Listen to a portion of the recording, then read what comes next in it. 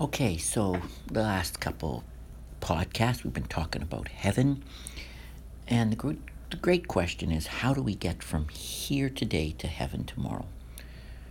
For God so loved the world that he gave his one and only Son, that whoever believes in him shall not perish but have eternal life. He who believes, that's faith, that's how we get there.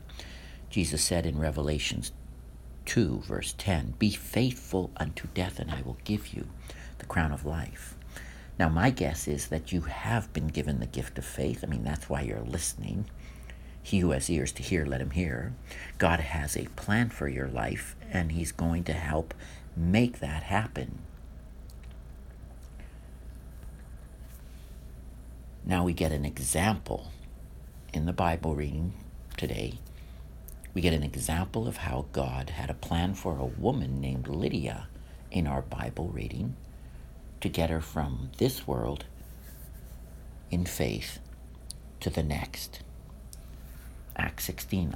And again, look at the expense to which God went to bring her to faith. Let me read Acts 16, reading at verse 9. During the night, Paul had a vision of a man of Macedonia standing and begging him, "Come over to Macedonia and help us." After Paul had seen the vision, we got ready at once to leave for Macedonia, concluding that God had called us to preach the gospel to them. From Troas, we put out to sea and sailed straight for Samothrace, and the next day on to Neapolis. From there, we traveled to Philippi, and a Roman colony and the leading city of the district of Macedonia, and we stayed there several days. On the Sabbath, we went outside the city gate to the river, where we expected to find a place of prayer. We sat down and began to speak to the women who had gathered there.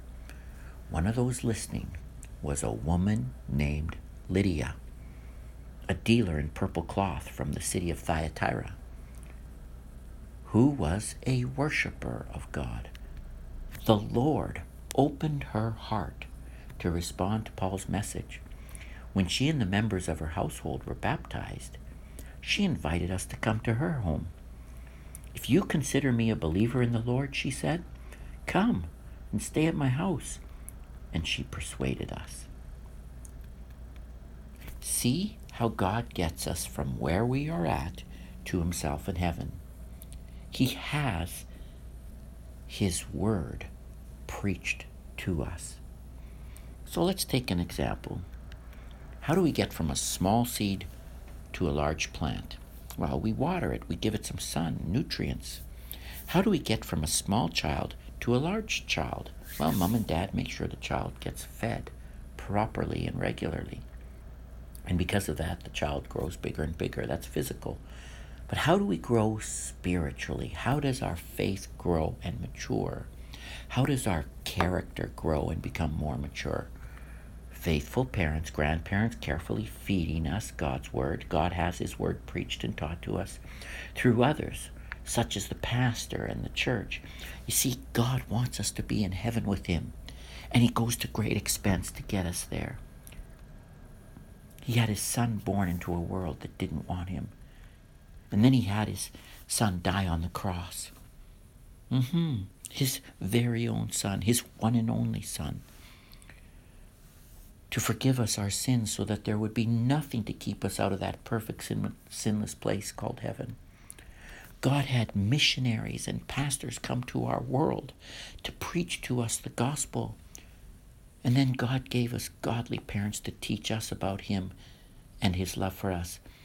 And he gave us the church, a place of prayer where we could come and thank him and hear his word read and taught to us. Why? So that we can grow in our faith, so that our faith can be strong, so that when troubles come, and they will, we won't doubt God's love, but will cling to God and his plan to have us in heaven with him.